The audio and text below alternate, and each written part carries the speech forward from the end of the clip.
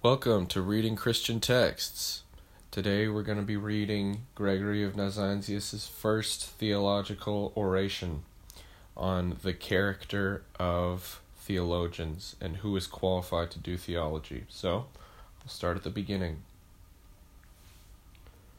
My argument is addressed to those who take pride in their own eloquence. So, to begin with a text of Scripture, I am against you, O arrogant one, not only in your system of teaching, but also in the way you hear things and in your cast of mind. For the ears and tongues of certain persons, and not only their ears and tongues, but also I now see, even their hands, are eager to scratch at our words. There are people who delight in profane chatter, and in paradoxes of pseudo-knowledge, and in wrangling over words which tend to no profit. For thus does Paul, the preacher and establisher of the word cut short, the disciple and teacher of the fishermen, call all that is excessive or superfluous in discourse. But as to those who we refer, would that they, whose tongue is so voluble and clever in applying itself to noble and approved language, would likewise pay some attention to actions. For then perhaps in a little while they would become less sophistical, and less strange and astonishing as word tumblers, if I may use such a ridiculous expression about ridiculous behavior. But since they neglect every path of righteousness, and look only to this one point, namely, which of the propositions submitted to them they shall bind or loose, like those persons who in the theaters perform wrestling matches in public, but not that kind of wrestling in which the victory is won according to the rules of the sport, but a kind to deceive the eyes of those who are ignorant in such matters, and to catch applause. And every marketplace must buzz with their talking, and every dinner party be made tedious with silly talk and mind-numbing conversation, and every festival be made unfestive and full of dejection, and every occasion of mourning be consoled by a greater calamity, their questions, and all the women's apartments accustomed to simplicity be thrown into confusion and robbed of its flower of modesty by the torrent of their words. This being the case, the evil is tolerable and not to be borne, and our great mystery is in great danger of being made a thing of little moment. Well then, let these spies bear with us, moved as we are with parental compassion, and as holy Jeremiah says, torn in our hearts, let them bear with us so far as not to give a savage reception to our discourse upon this subject, and let them, if indeed they can, restrain their tongues for a short while and lend us their ears. However that may be, you shall at any rate suffer no loss, for either we shall have spoken in the ears of those that will hear, and our words will bear some fruit, namely an advantage to you, since the sower sows the word upon every kind of mind, and the good and fertile bears fruit. Or else you will depart despising this discourse of ours, as you have despised others, and having drawn from it further material for gainsaying and railing at us, upon which to feast yourselves yet more. And you must not be astonished if I speak a language which is strange to you and contrary to your custom, who profess to know everything and to teach everything in too audacious and high-flying a manner, not to irk you by saying ignorant and rash. Not to everyone, my friends, does it belong to philosophize about God, not to everyone. The subject is not so cheaply acquired, nor is it for earthbound minds. And I will add, not before every audience, nor at all times, nor on all points, but on certain occasions, before certain persons, and within certain limits. Philosophizing about God does not belong to all persons, because it is permitted only to those who have been examined and have a solid footing in contemplation, and who have been previously purified in soul and body, or at the very least are being purified. For the impure to touch the pure is, we may safely say, not safe, just as it is unsafe to fix weak eyes upon the sun's rays. And what is the permitted occasion? It is when we are free from all external defilement or disturbance, and when that which rules within us is not confused with vexations and roving impressions, like persons mixing up good writing with bad, or filth with the sweet odors of unguents. For it is necessary to be truly at leisure to know God, and when we can get a convenient season to discern the straight road of the things divine. And who are the permitted persons? Those to whom the subject is of real concern, and not those who make it a matter of pleasant gossip, like any other thing, after the races or the theater or a concert or a dinner or still lower activities. To such people idle jests and petty contradictions about these subjects are a part of their amusement. Next, on what subjects and to what extent may we philosophize? On matters within our reach, and to such an extent as the mental power and grasp of our audience may extend. No further, for just as excessively loud sounds injure the hearing, or too much food the body, or just as excessive burdens beyond the strength of the bearers injure them, or excessive rains the earth, so too these hearers may be pressed down and overborne by the difficulty of the arguments, and may even lose some of the understanding that they originally possessed. Now, I'm not saying that it is not needful to remember God at all times. I must not be misunderstood, or I shall be having these nimble and quick people down upon me again. For we ought to think of God even more often than we draw our breath, and if the expression is permissible, we ought to do nothing else. Indeed, I am one of those who entirely approve that word which bids us meditate day and night, and cry out in the evening, in the morning, and at noonday, and bless the Lord at all times, or to use Moses' words, when one lies down, or when one gets up, or when one walks on the road, or whatever else one is doing. And by this recollection, we are to be molded to purity, so that it is not the continual remembrance of God that I would hinder, but only the talking about God. Nor do I consider even that to be wrong in itself, but only when it is inappropriate. Nor do I object to teaching about God, but only to lack of judgment in doing so. As eating too much honey, even though it is honey, makes one vomit. And as Solomon and I think, there is a time for everything, and that which is good ceases to be good if it is not done in a good way. Just as a flower is quite out of season in winter, and just as a man's clothing does not become a woman, nor a woman's a man, and as geometry is out of place in mourning, or tears at a party, shall we in this instance alone disregard the proper time in a matter in which discretion should be respected most of all? Surely not, my friends and brethren, for I will still call you brethren, even though you do not behave like brothers.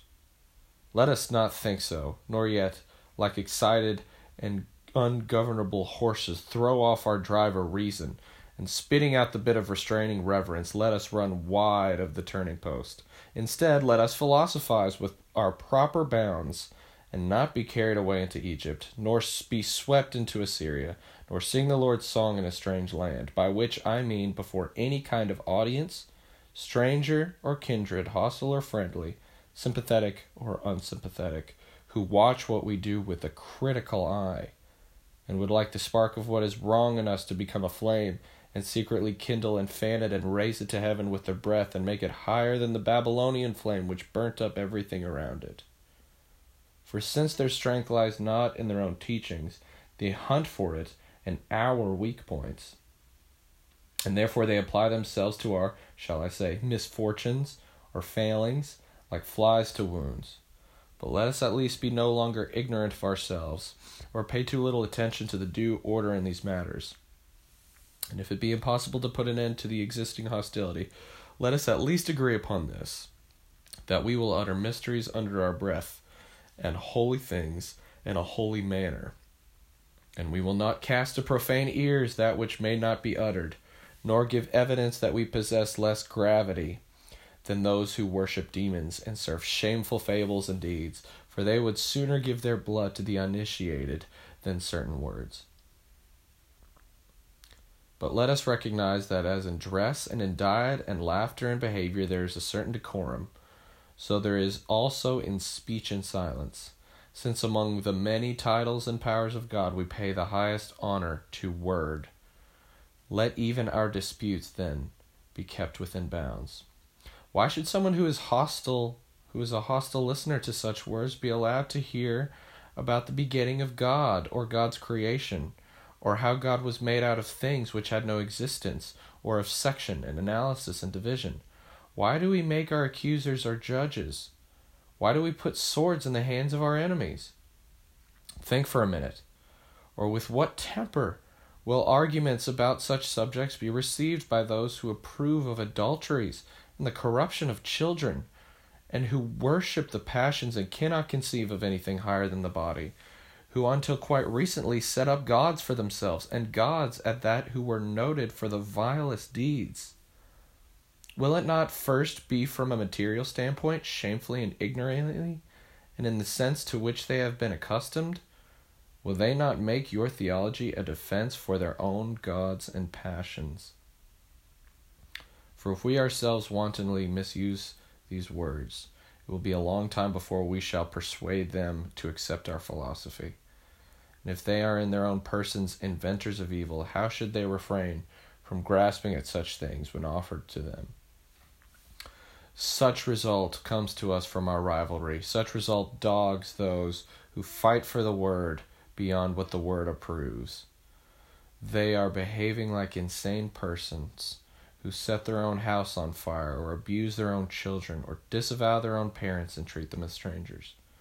But when we have excluded from the conversation whatever is alien to it, and sent the great legion on its way to the abyss in the herd of swine, the next thing is to look to ourselves and polish our theological self to beauty like a statue.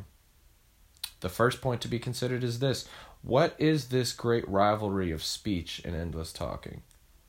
What is this new disease of insatiability? Why have we tied our hands and armed our tongues? We do not praise either hospitality or brotherly love or conjugal affection or virginity, nor do we admire liberality to the poor, or the chanting of songs, or night-long vigils, or tears. We do not subdue the body by fasting, or go forth to God by prayer, nor do we subject the worse to the better, I mean the dust to the spirit, as they would do who form a just judgment of our composite nature.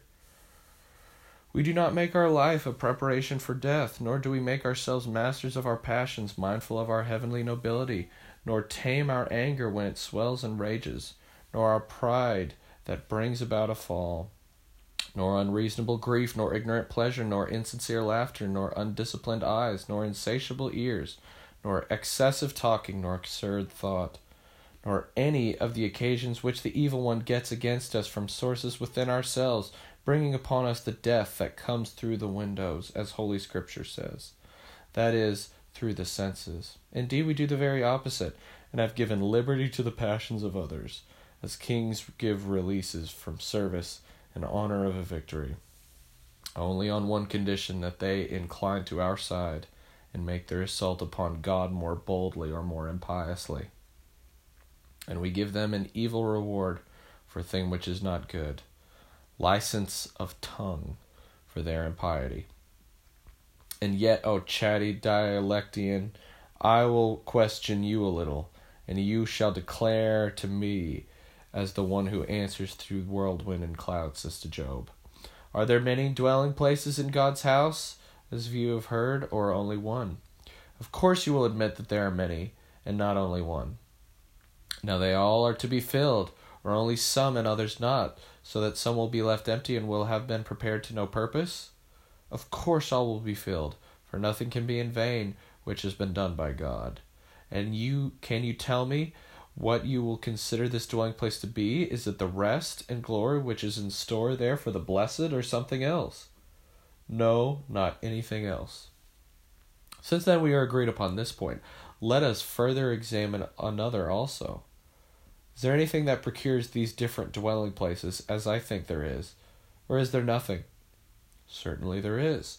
What is it? Is it not that there are various modes of conduct and various aims, one leading one way, another leading another way, according to the proportion of faith, and these we call ways? Must we, then, travel all, or just some of these ways, the same individual traveling along them all, if that is possible, or, if not, along as many as may be, or else along some of them? And even if this may not be, it would still be a great thing, at least it appears to me, to travel excellently along even one. You are right in your conception. When you hear there is but one way, and that narrow, what then does the word seem to you to mean? That there is but one way, on account of its excellence, for it is but one, even though it may be split into many parts. And it is narrow because of its difficulty, because it is trodden by few in comparison with the multitude of the adversaries, and of those who travel along the road of wickedness. So I think too. Well then, my good friend, since this is so, why do you, as though condemning our doctrine for a certain poverty, rush headlong down that way which leads through what you call arguments and speculations, but I, frivolities and quackeries? Let Paul reprove you with those bitter reproaches in which, after his list of the gifts of grace, he says, are all apostles? Are all prophets? Etc.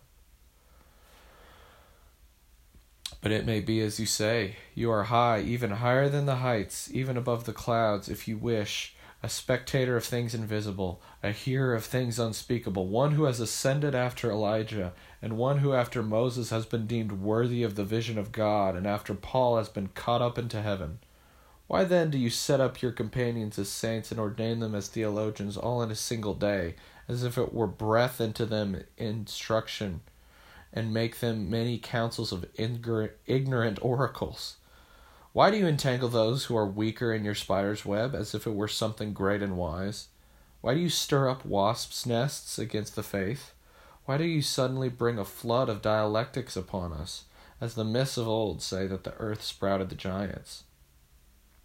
Why have you collected like offscourings every worthless thing that has human form into one torrent, and having made them sillier by flattery, fashioned a new workshop, cleverly making a harvest for yourself out of their want of understanding? Do you deny these things? Do you care for nothing but controversy? Must your tongue rule you at any cost, and can you not restrain the throes of your talk? You may find many other deserving subjects for discussion.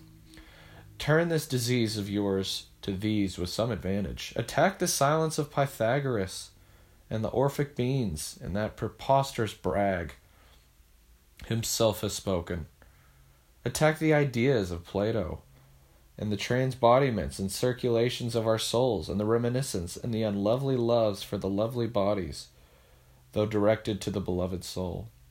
Attack the atheism of Epicurus and his atoms, and his doctrine of pleasure, unworthy of a philosopher, or Aristotle's petty providence, and his artificial system, and his discourses about the mortality of the soul, and the exclusively human focus of his teachings. Attack the haughtiness of the Stoa, or the greed and vulgarity of the Cynic. Attack for me the emptiness that is full of absurdities, all that stuff about the gods, and the sacrifices, and the idols and demons, whether beneficent or malignant, and all of the tricks that people play with divination, the calling up of gods or of souls, and the power of the stars. And if these things seem to you unworthy of discussion as petty and already often confuted, and you wish to keep to your line and to seek to satisfy your ambition in it, then here too I'll provide you with broad paths. Philosophize about the world or worlds, about matter, about soul, about natures endowed with reason, good or bad, about resurrection, about judgment, about reward, or the sufferings of Christ. For in these subjects to hit the mark is not useless, and to miss it is not dangerous. But with God we shall have converse, in this life only in a small degree, but a little later it may be more perfectly, in the same, our Lord Jesus Christ, to whom be glory forever. Amen.